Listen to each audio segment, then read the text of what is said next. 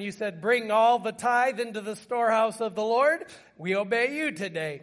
We thank you for the opportunity beyond the tithe to come and say, well, we have a favorite missionary. We have a favorite project. We have a favorite benevolence ministry. Whatever the situation is, we thank you, God, that you have given us the garden of finances, and we are to be good gardeners and produce. Thank you for Financial Peace University that is helping so many people get their finances under proper management and under good leadership. We pray your blessing on all the different training mechanisms they use there. And may it further people toward their dreams, their full potential financially. We thank you for this. In Jesus' name, amen. Amen. God bless you as you give. You might want to give a little extra today because I forgot the offering last Sunday. And this did not bless the accounting department too much. Today we are talking about our decisions. Decisions. Everything we make is a decision. And so I thought I got three little cartoons here. The first one is, my decision is maybe, and that's final. So maybe you had that, boss. I'm not sure. I don't know if you'll like this one or not. It cracks me up. I think this is beautiful. Wife, I'm not talking to you today. Husband, okay. Wife, don't you want to know the reason? Husband, no. I respect and trust your decision. I thought so. Yeah. Were there any decisions made at the grocers conference in Hawaii? Yes, we only made one. We decided to have the next conference in Hawaii. So I like these kind of decisions. We're talking about becoming people of realized potential. And I hope that it gets in your soul because you alone can actually do this.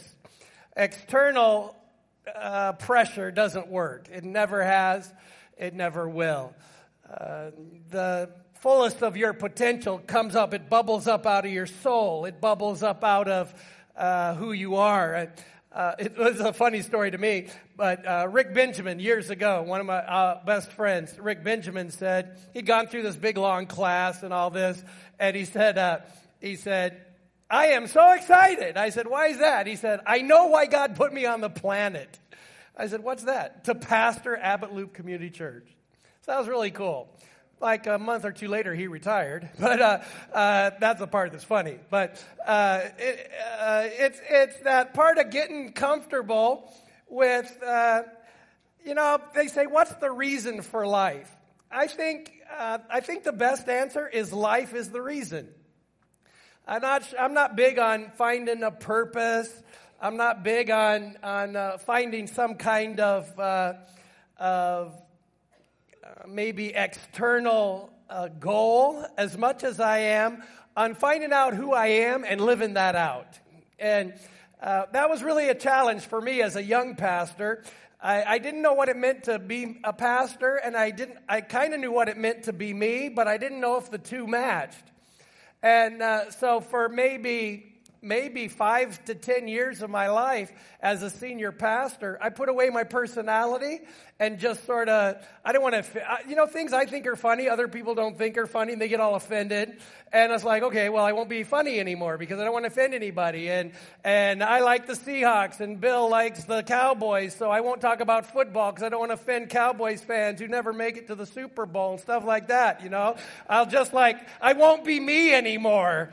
And then when you get up and you don't really feel alive. If you take all the things that kind of make you who you are and you turn them off, then you kind of wonder, well, who am I? What is this deal? And so I'm more about finding those things that God put inside of each of us that can go to our fullest potential, that can go to capacities. They exist in capacity, but they don't exist yet in concrete existence. And so we're saying to the Lord, Lord, I'd really like you to make this concrete in my life. The point today, and this is an introduction to 4 other talks I'll be giving, but nonetheless, the point today is that any way we slice it, our full potential is related to our decisions. Our full potential is related to our decisions. And what we want is we want our decisions to position us for our deepest desire. And so the notion I'm after today is that my decisions will position me for my deepest desire. And I'm trusting that the Lord will open our understanding to this idea of positioning ourselves. We talked about Joseph was positioned to save all of Israel against his will. He didn't want to have his brothers throw him in the pit. He didn't want to be sold into slavery. He didn't want 14 years in jail. But God was positioning him even against his will.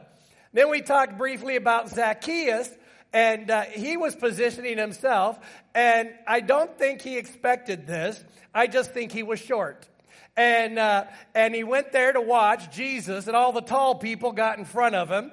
And so he thought to himself, Jesus is going that way. I'm going to go to that tree over there, climb up that tree, and I'm going to just be ready. When Jesus comes, I'll be able to see him. So he positioned himself out of his own free will, out of his interests, and something fantastic happened there. I'm guessing that many of you have developed a wonderful potential just out of a kind of something you were interested in. And a funny thing for me is when I was a teenager, my mom was Assembly of God through and through. She said, son, you're going to do Bible quiz or fine arts. Back then it was called Teen Talent. I said, okay, I don't have any talent, so I'm going to go to quiz team. So I go to quiz team, and I sit there, and the first day, they said, we're going to memorize Galatians, Ephesians, Philippians, and Colossians. So I raised my hand. I said, did you say we're going to memorize Galatians, Ephesians, Philippians, and Colossians? They said, yeah. I said, I'm going to do Teen Talent. And so I got out of that memory work right away. And my mom said, you don't have any talent, but maybe you could sing. So I practiced this song, go ahead, drive the nails in my hands, laugh at me, and I won. It was a total funny thing. And so that kind of launched me into my singing career that lasted a couple of days. But I just sort of like fell into that potential. I never dreamed. I'll never forget when I got a call from Mark Buntain in Calcutta, India. And he said, I understand that you like youth ministry and that you're a singer. And I thought, well, I'm not really a singer. I just didn't want to memorize the Bible. And now this little singing gift took me to India.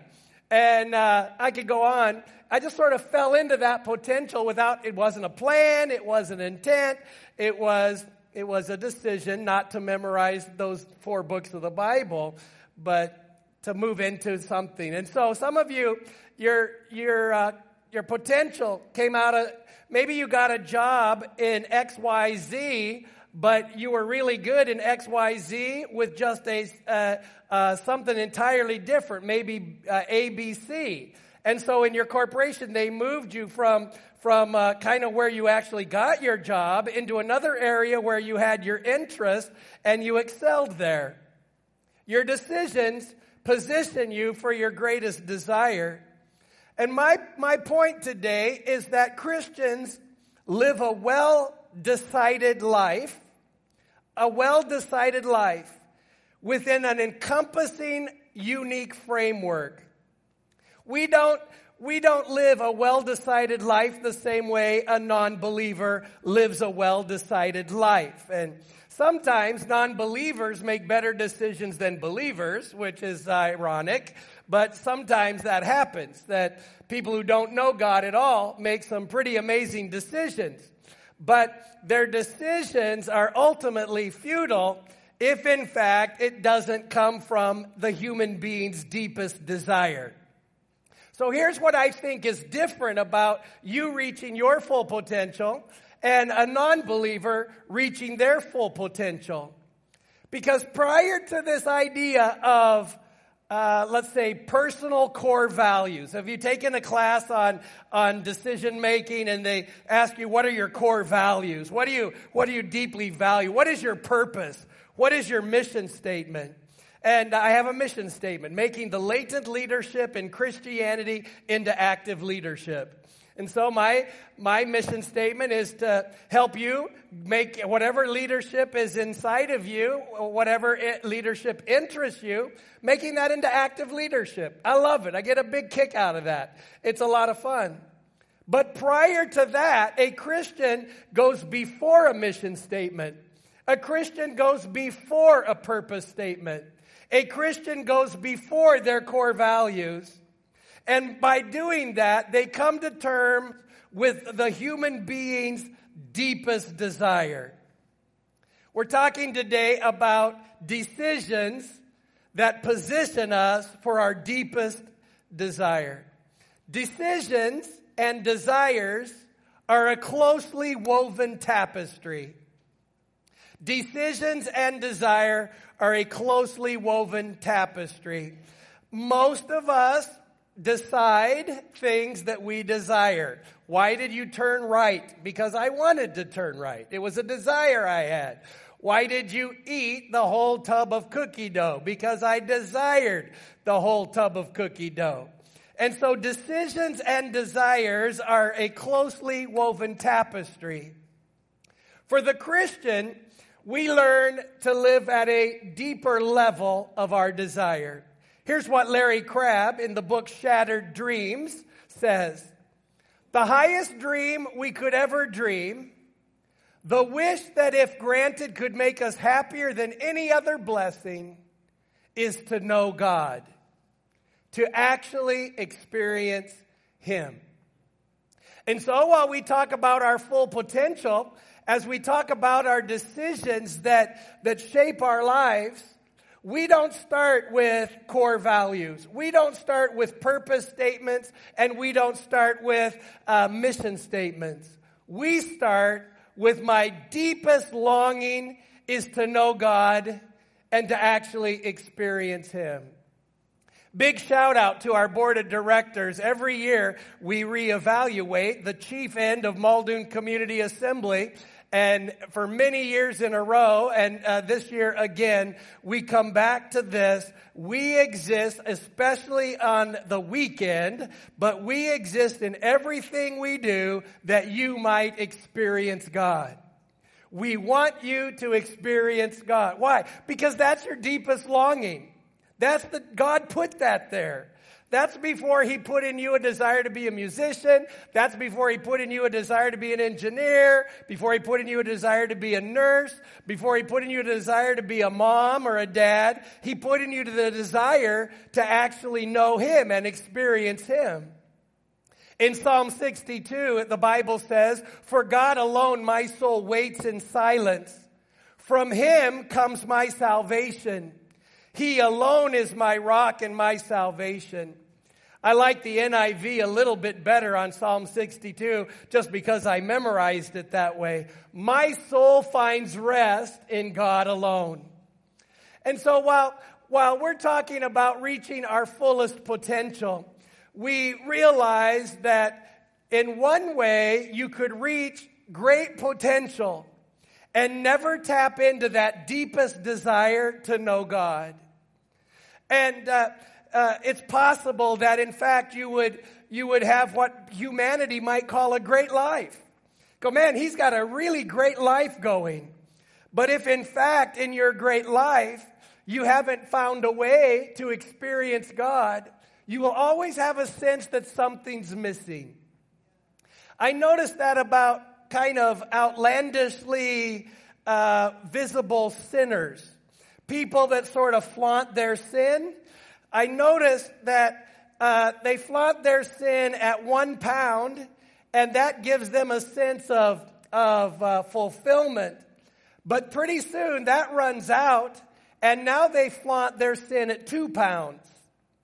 And then pretty soon the joy of that runs out, and they flaunt their sin at 20 pounds. Because they're looking to fill a deep desire for God, and at first, a pound of sin will numb your longing for God. And you effectively numbed your longing for God. But that 1 pound of Novocaine, it wears off pretty quick. And now you're at 2 pounds and 3 pounds, and before you know it, it's no amount of sin can numb the pain of a heart that's actually longing for God. Or have you noticed maybe the super wealthy? They try to numb at times their longing for God with another car. And I'm not saying this about Jay Leno, but he comes to mind when I mention cars. I know he has over 1,000 vehicles. I don't know exactly how many he has, but he has well over 1,000 vehicles. And you wonder, let's just say that it works for my illustration. You wonder if the 3,000th car will actually numb the longing for God. You wonder if where I work out, haven't been there for a few weeks, speaking of potential. But anyways, where I work out, there's a lady, I see her every time I go, and she's on the stair climber. If I go in the morning, she's there. If I go in the evening, she's there. I think maybe she lives on the stair climber. And I wonder if the next hour on the stair climber will effectively numb her longing that is deeply for being the beloved of God. There's so many ways that we come to this idea of, you know what, I don't want to feel my longing for God. I'll numb it. Maybe one more, here, this is where it gets weird. What if church is a way to numb your longing for God?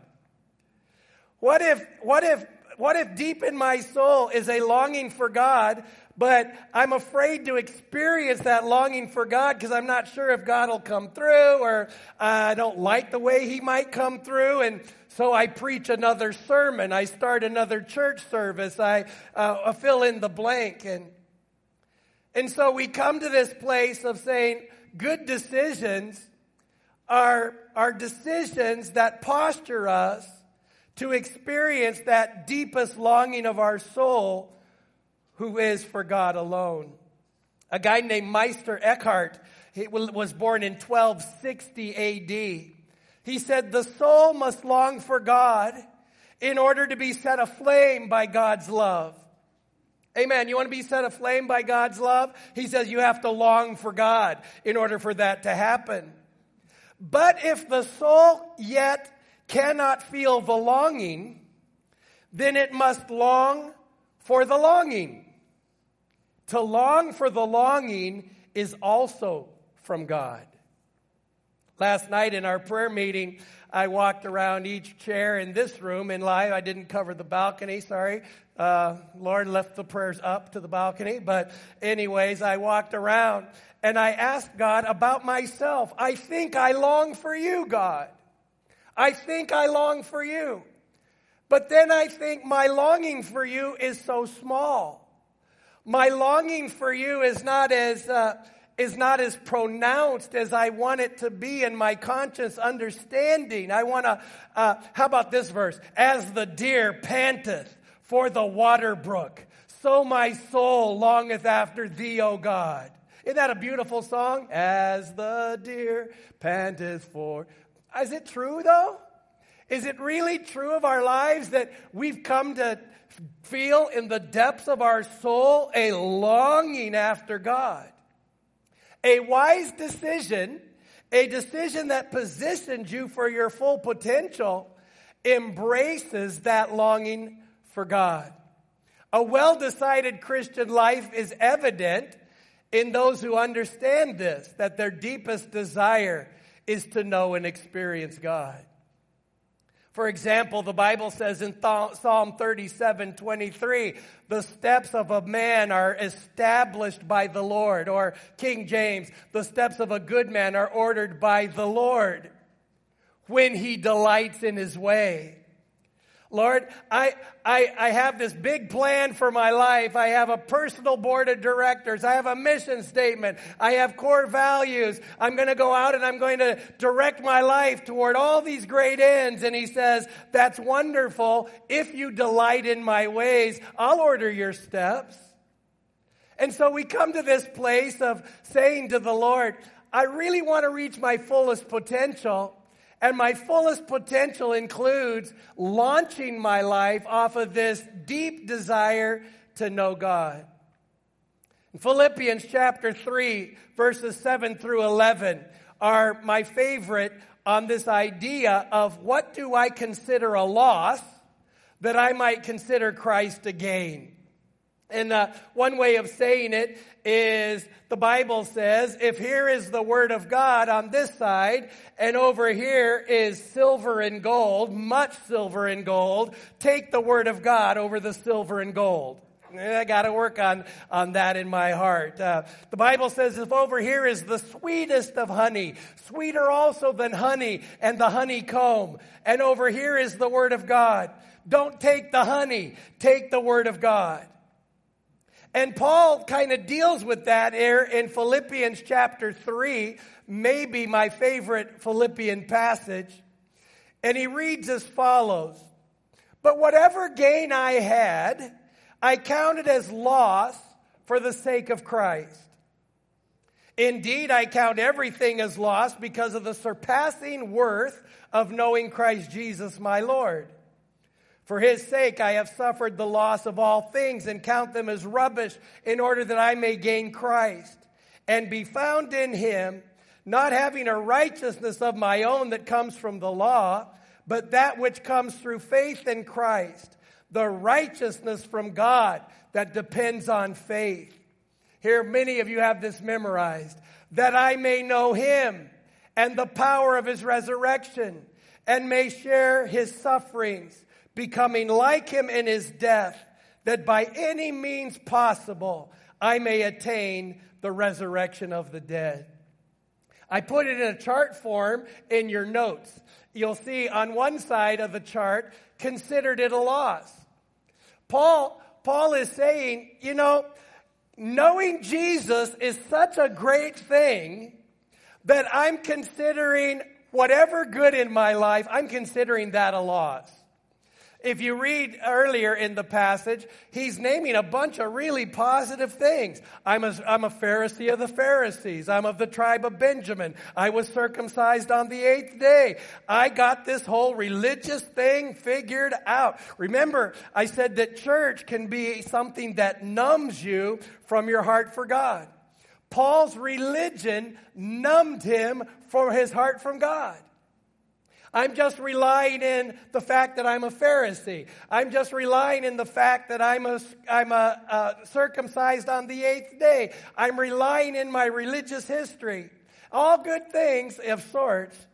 But Paul said, I've come to a place of realizing to lead my life well, I'm going to consider all those things a great loss. I'm just going to count them as a loss.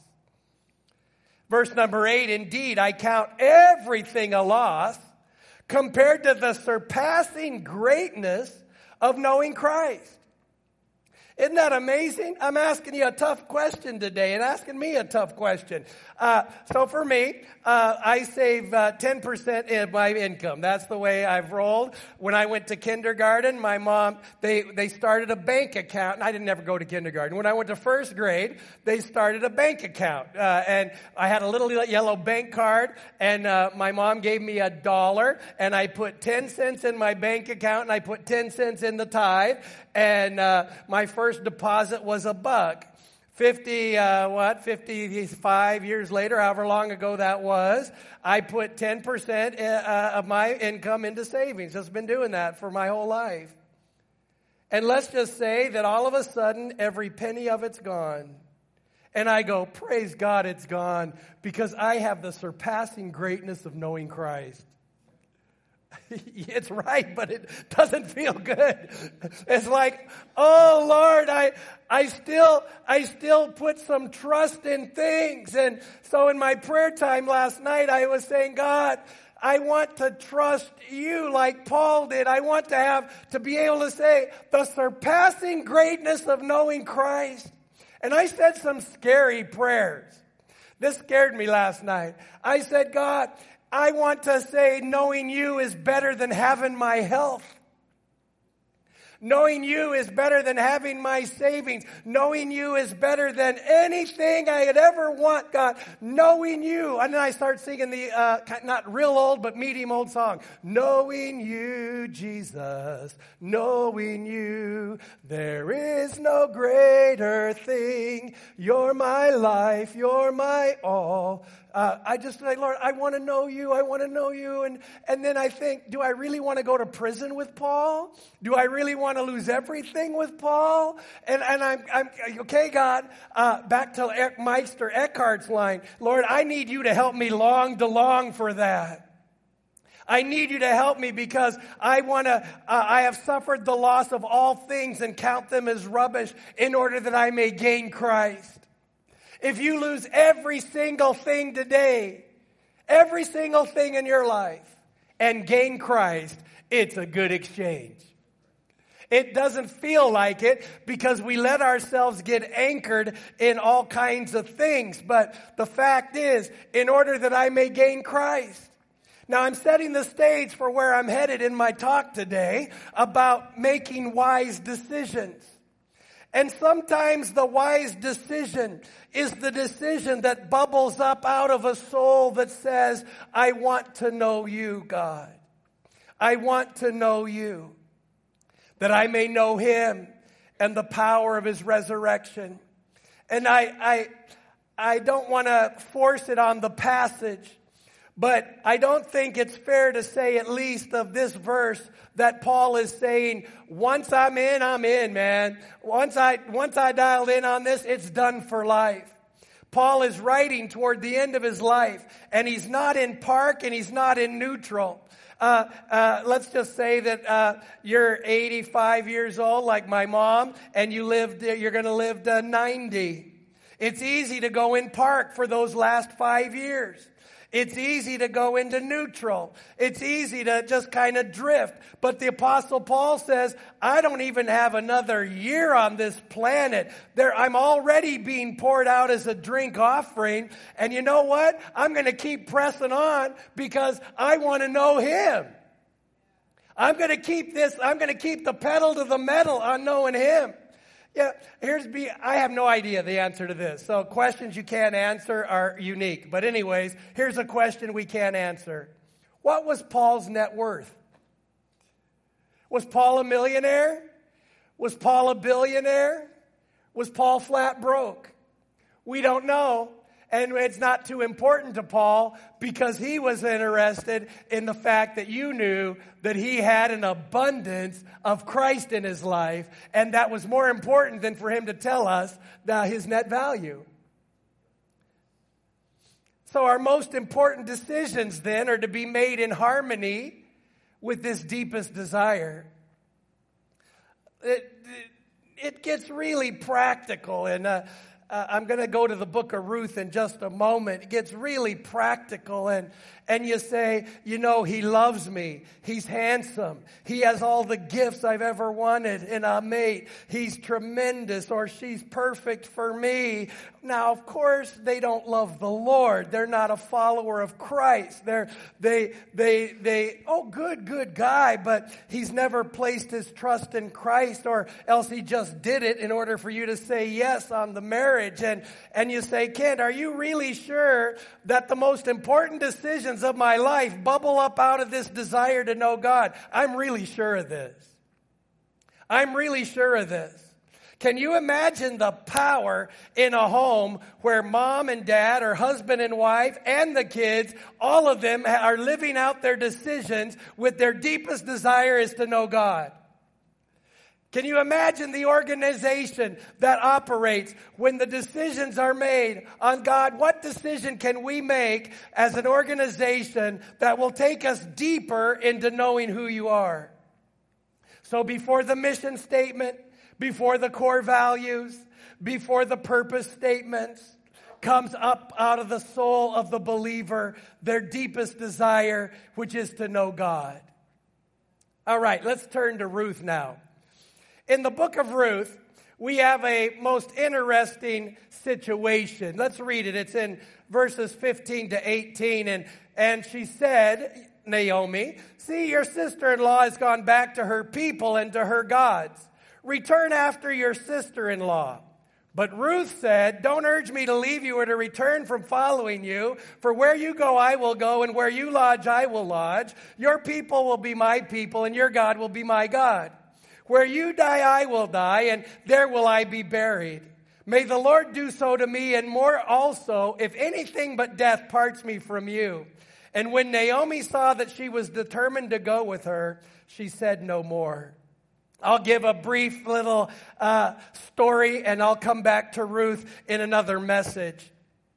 Naomi is a Jewish lady, and her husband is Elimelech. And there's a famine in Bethlehem. There's no food in Bethlehem. So Elimelech moves his wife and his 2 boys over to Moab. Moab is culturally unacceptable to Jewish people, but when a famine, you'll do things that are unusual. So Elimelech, Naomi, and their 2 boys moved to Moab. Elimelech suddenly dies. So now we have a Jewish widow in a pagan culture with 2 boys. Their 2 boys marry Moabite women. Who are you going to marry? The women that are around you. When you live in Moab, you marry Moabites, can be the deal. So Orpah and Ruth marry Moabite men. Then suddenly both boys die. So now Naomi is a widow without a man in her life. And now she is a mother without children in her life. And Orpah and Ruth are now widows as well. So Naomi decides to move back to Bethlehem. I'm going home. You know what? I'm in a famine over here, and there's might not be any food back in Bethlehem, but at least I'll be like with my family. And so Orpah, you go back to your people and serve your gods. Ruth, you go back to your family and serve your gods. I'm going home. I'm out of here. And Orpah says, good plan. The worst thing maybe on the planet at the time would to be a Moabite widow in Israel. This would not be a pretty scene.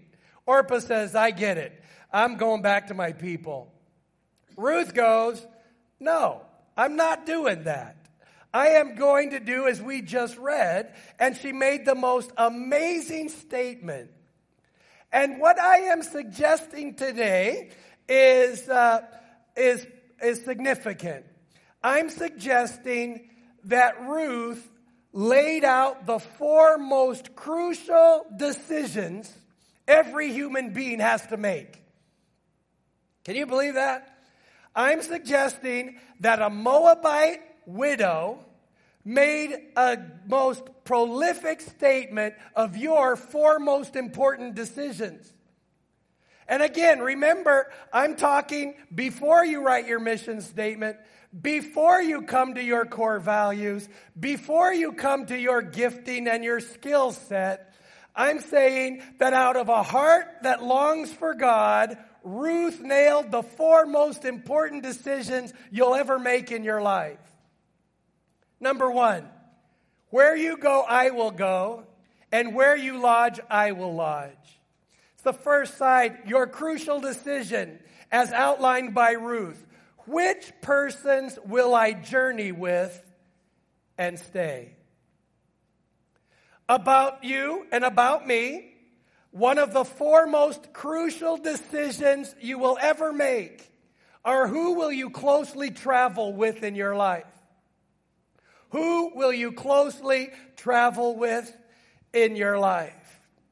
I know that friendship, choosing your spouse, choosing your close friends is not generally a teaching that we have on a Sunday in many of our settings. But when it comes to the idea of your fullest potential, remember last week, it's not about going faster alone. It's about going better together. And so the first most crucial decision you make is who will your spouse be or who will your best friends be? The Bible even teaches us in Proverbs 18:24, and there is a friend that sticks closer than a brother.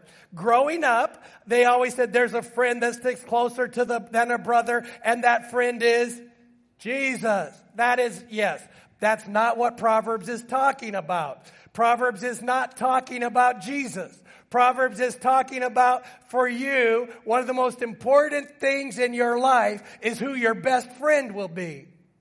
Or maybe you're blessed and you have several best friends. And we say, okay, Ruth, I'm asking that you would help me understand the most crucial decisions I could ever make. A friend that sticks closer than a brother. We'll talk about that. Just read a recent survey, and I'll bring that. I think I'm doing that one tonight, but I just read a recent survey that 75% of Americans are not satisfied with their friendships, and that Americans, 2 to 1, Americans prefer fewer close friends than many distant friends. And to step up, and I'm talking about your mission statement, I'm talking about your realizing your full potential. In essence, your fullest potential is connected to the persons that you closely travel with. One quick illustration for me. I was working, I've told you this in several different ways. This story applies in my life. I got a job. I was about 16, 17 years old. We were moving furniture from one building to another building. We load the truck up. I get in the passenger seat. The driver pulls into Goose Lake. I'm in a van, and I go, we're not going to Goose Lake. We're hauling this. It was from Alyeska Pipeline Building. We're taking it to a storage place. I said, we're going to a storage place. He goes, it'll just take a second. And he pulled a mirror out of his pocket. I'm an Assemblies of God Christian kid. I don't know what mirrors are for. And then he puts a white substance on the mirror, and he takes a razor blade, and he starts doing this. And I knew enough to know this is not a guy I want to travel with. I thought to myself, I was only 16 years old. I thought to myself, if the police come up right now, I'm guilty because I'm in this car. And I thought, I'm leaving. So I get out of the car, and it wasn't far from my house, maybe a mile or two to my house. And I walked home. And my mom said, what are you doing? I said, well, I think I quit my job. I'm not exactly sure what happened, but I left. And my mom, at first, she was, what? You can't quit your job two hours in? Then she realized, she said, hey, I raised a son who knew that's not the kind of guy you want to travel with. You don't want that association in your life. And when we stop for just a moment, we say, okay, God, I receive the challenge of Ruth. Who am I going to journey with in this life? And I hope that, we'll talk about that. Let's go to the second one. Your people will be my people.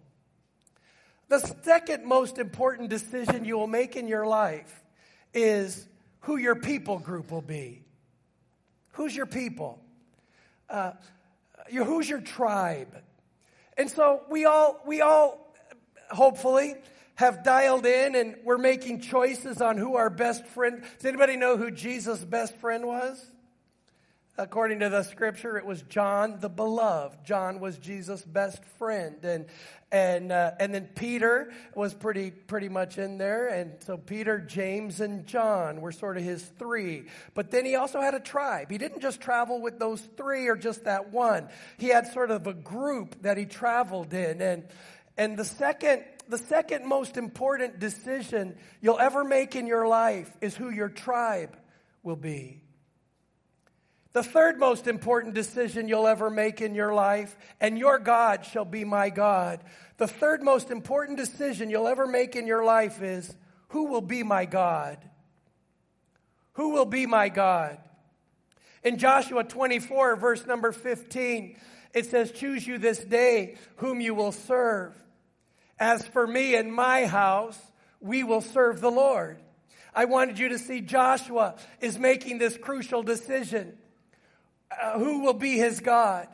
And I'll work on that in that message, but I'm not really saying choose the God of the Bible, because I think you already chose the God of the Bible, most of you. But if you haven't yet chosen the God of the Bible, it's not choosing the God of the Bible is the most important thing about you. To say, I have chosen to be an atheist, that's the most important thing about you. To say, I have chosen to follow Buddha is the most important thing about you. I have chosen Mohammed. I have chosen Allah. I have chosen fill in the blank. The most important decision about you is who God will be. So in the Bible, in Mark chapter 8, verse number 27, Jesus is going to Caesarea Philippi, and he says to the disciples, who do men say that I am? Christian philosophers and Christian theologians say that's the most important verse in the Bible. Who do men say that I am? Because in fact, the most important decision in our lives is who do we say God is? For example, Allah. Allah is known as a deity. And Allah is adamant, according to Muhammad, Allah is adamant, Allah is God, and He has no son.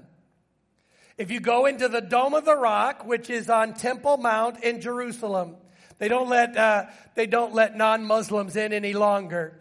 But if you went in, all around the top of the Dome of the Rock, it says, Allah is God and He has no son. Allah is God and He has no son. Written again and again and again, all around. If you make Allah, who has no son, your God, it is the most important decision you ever made in your life. You say, I got a great life going. I mean, everything's rolling. It is perfect. But you've chosen the wrong God. You've chosen a God that is not accurate or true. It's the most important decision you ever make. However, in this setting, I'm not really talking about choosing the God of the Bible. I'm talking about the facets you choose about the God of the Bible. I'm asking myself, if A.W. Tozer at the bottom of this page, what comes into our minds when we think about God is the most important thing about us. A.W. Tozer. If what comes to my mind as a Christian about God is distant, if what comes to my mind about God is corrective judge, if what comes to my mind about God is punishing, vitriolic deity. Even though I follow the God of the Bible, I want to be able to shape my understanding of the God of the Bible in such a way that it's accurate according to the text. And so here, the third most important decision you ever make is who will be your God. And the fourth most important decision you will ever make is, will I fully commit to these three decisions that I just made? And here's how Ruth said it. May the Lord do so to me and more also, if anything but death separates me from you. For example, in my life, your life, who am I journeying with? And the ones I talk about most often is Rick and Mel as an external friend. But it works as well for my wife Paula because it's at a much deeper level there. Did anybody say this in your wedding vows? Until death do us part. And why you said that is you were joining Ruth in saying one of the most important decisions I could ever make is that I'm fully committed to this. Even to Rick and Mel, who aren't listening right now, but if they were, to Rick and Mel, may nothing but death separate me from being a friend with Rick and Mel. Do you have any throwaway friends? Or are you the throwaway friends? Man, pastoring has crushed my friendship hard over the years. I don't know if you have any of that. People come in, and I've had people throw away friendship with me because the youth pastor wasn't cool enough.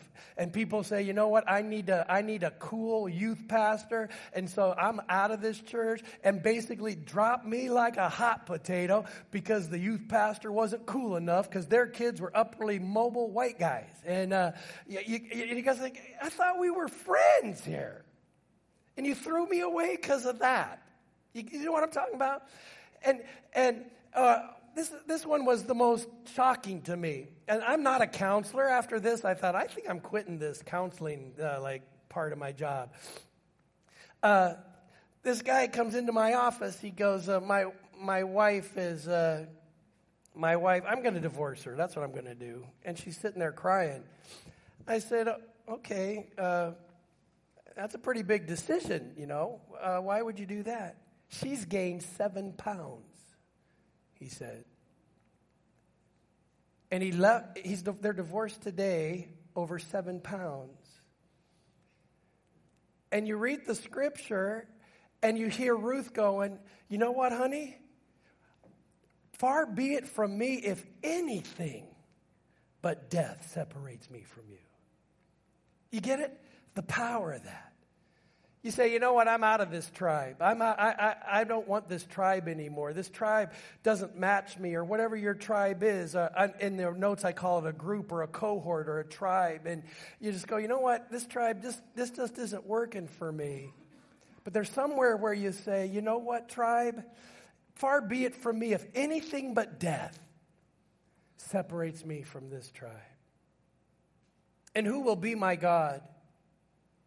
Well, God, I'm just throwing you away because you didn't do what I wanted, or great disappointment came into my life, or fill in the blank of the variety of ways that things can happen in your life, and you want to throw away God. You want to say, I need a God that answers my prayers. I need a God that does what I ask him to do. I need a God that'll be who I want him to be. And the fact of the matter is that God is who he is. He's not who I want him to be. And so we come to God and we say, you know what? I just think I'm out of here. Here's a great illustration. My sister, I get to see her pretty soon. But anyways, my sister used to sit right where you're sitting, Sister Kessler. My sister would sit there, and she was faithful, and she was a tither, and she came every week. But one day, prior to all of that, she's talking to my dad, and she says, Dad, you're claiming to be a man of God, but you're living in adultery. And you either need to quit trying to say you're a man of God, or you need to deal with that adultery. And my dad said, thank you, daughter, or thank you, whatever he called her, Riette. He said, I won't be talking to you anymore. And it's been 34 years, and my dad hasn't said one word to my sister. My sister went home, and she's doing her devotions, and she said, you know what, God? If that's how you answer prayers, I think I'm done. If that's the reward I get for following you all these years, I don't think I like you anymore. You're just like, you're really a disappointment, God. And for 5-6 years, I don't remember how long, my sister sat here. She did the church thing. She did the religious thing. But in her heart, she said, you know what? You're not my God right now. You're too disappointing to me. I'll never forget, it was district council, and the preacher was Everett Stenhouse. It was in this room. And Everett Stenhouse stood here and he preached, and he said, you know, have you ever gone skiing? And while you're skiing, come on out, band. You have ever gone skiing, and halfway down you stopped at the Roundhouse to get a cup of hot chocolate, and then the hot chocolate was so good and the room was so warm, you never went back up the mountain to ski the rest of the day. In other words, you stopped halfway. And then he used Israel as an illustration. And he said, some of you, you've come halfway. And halfway there, your heart's been broken. Halfway there, you got distracted. Halfway there, it got really tough. And he said, I just want to be the guy that helps you today get out of the roundhouse and back on the top of the mountain. I want to help you get skiing again. I want to help you get on with your life. And I was on the platform because it was in our church, and he gave the altar call, and I looked out, and my big sister, she's littler than me, I saw her get up, and I saw her come and kneel down in front of that speaker over there, and I watched her weep and weep and weep and say, God, I didn't think I wanted you to be my God anymore because you disappointed me, you let me down, you didn't do what I wanted you to do. But right over there, several years after, she said, God, if that's how you are, I'm out. My sister said, you know what, God? Where you go, I go. And where you stay, I'll stay.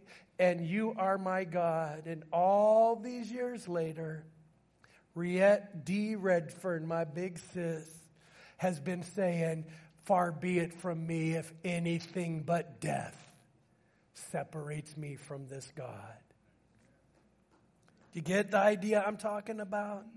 And I've got to close because we have a missionary offering to do, and I didn't know how the ending would go. It's kind of gone heavy on me the way I've approached the subject. But last night in my prayer time, it dawned on me there's a whole bunch of people in my tribe who need me to know God. And I want to know God. Does anybody want to know God? Last night I'm praying, I want to know you, God. I want to know you, God. I want to know you, God. I want to long for you. When my longer is too small, give me a bigger longing for you. I want to long for you, oh God. And then it hit me. Jonathan Taylor Redfern, my oldest son, needs me to know God. My tribe needs me to know God. I said, God, I got to know you just for my son.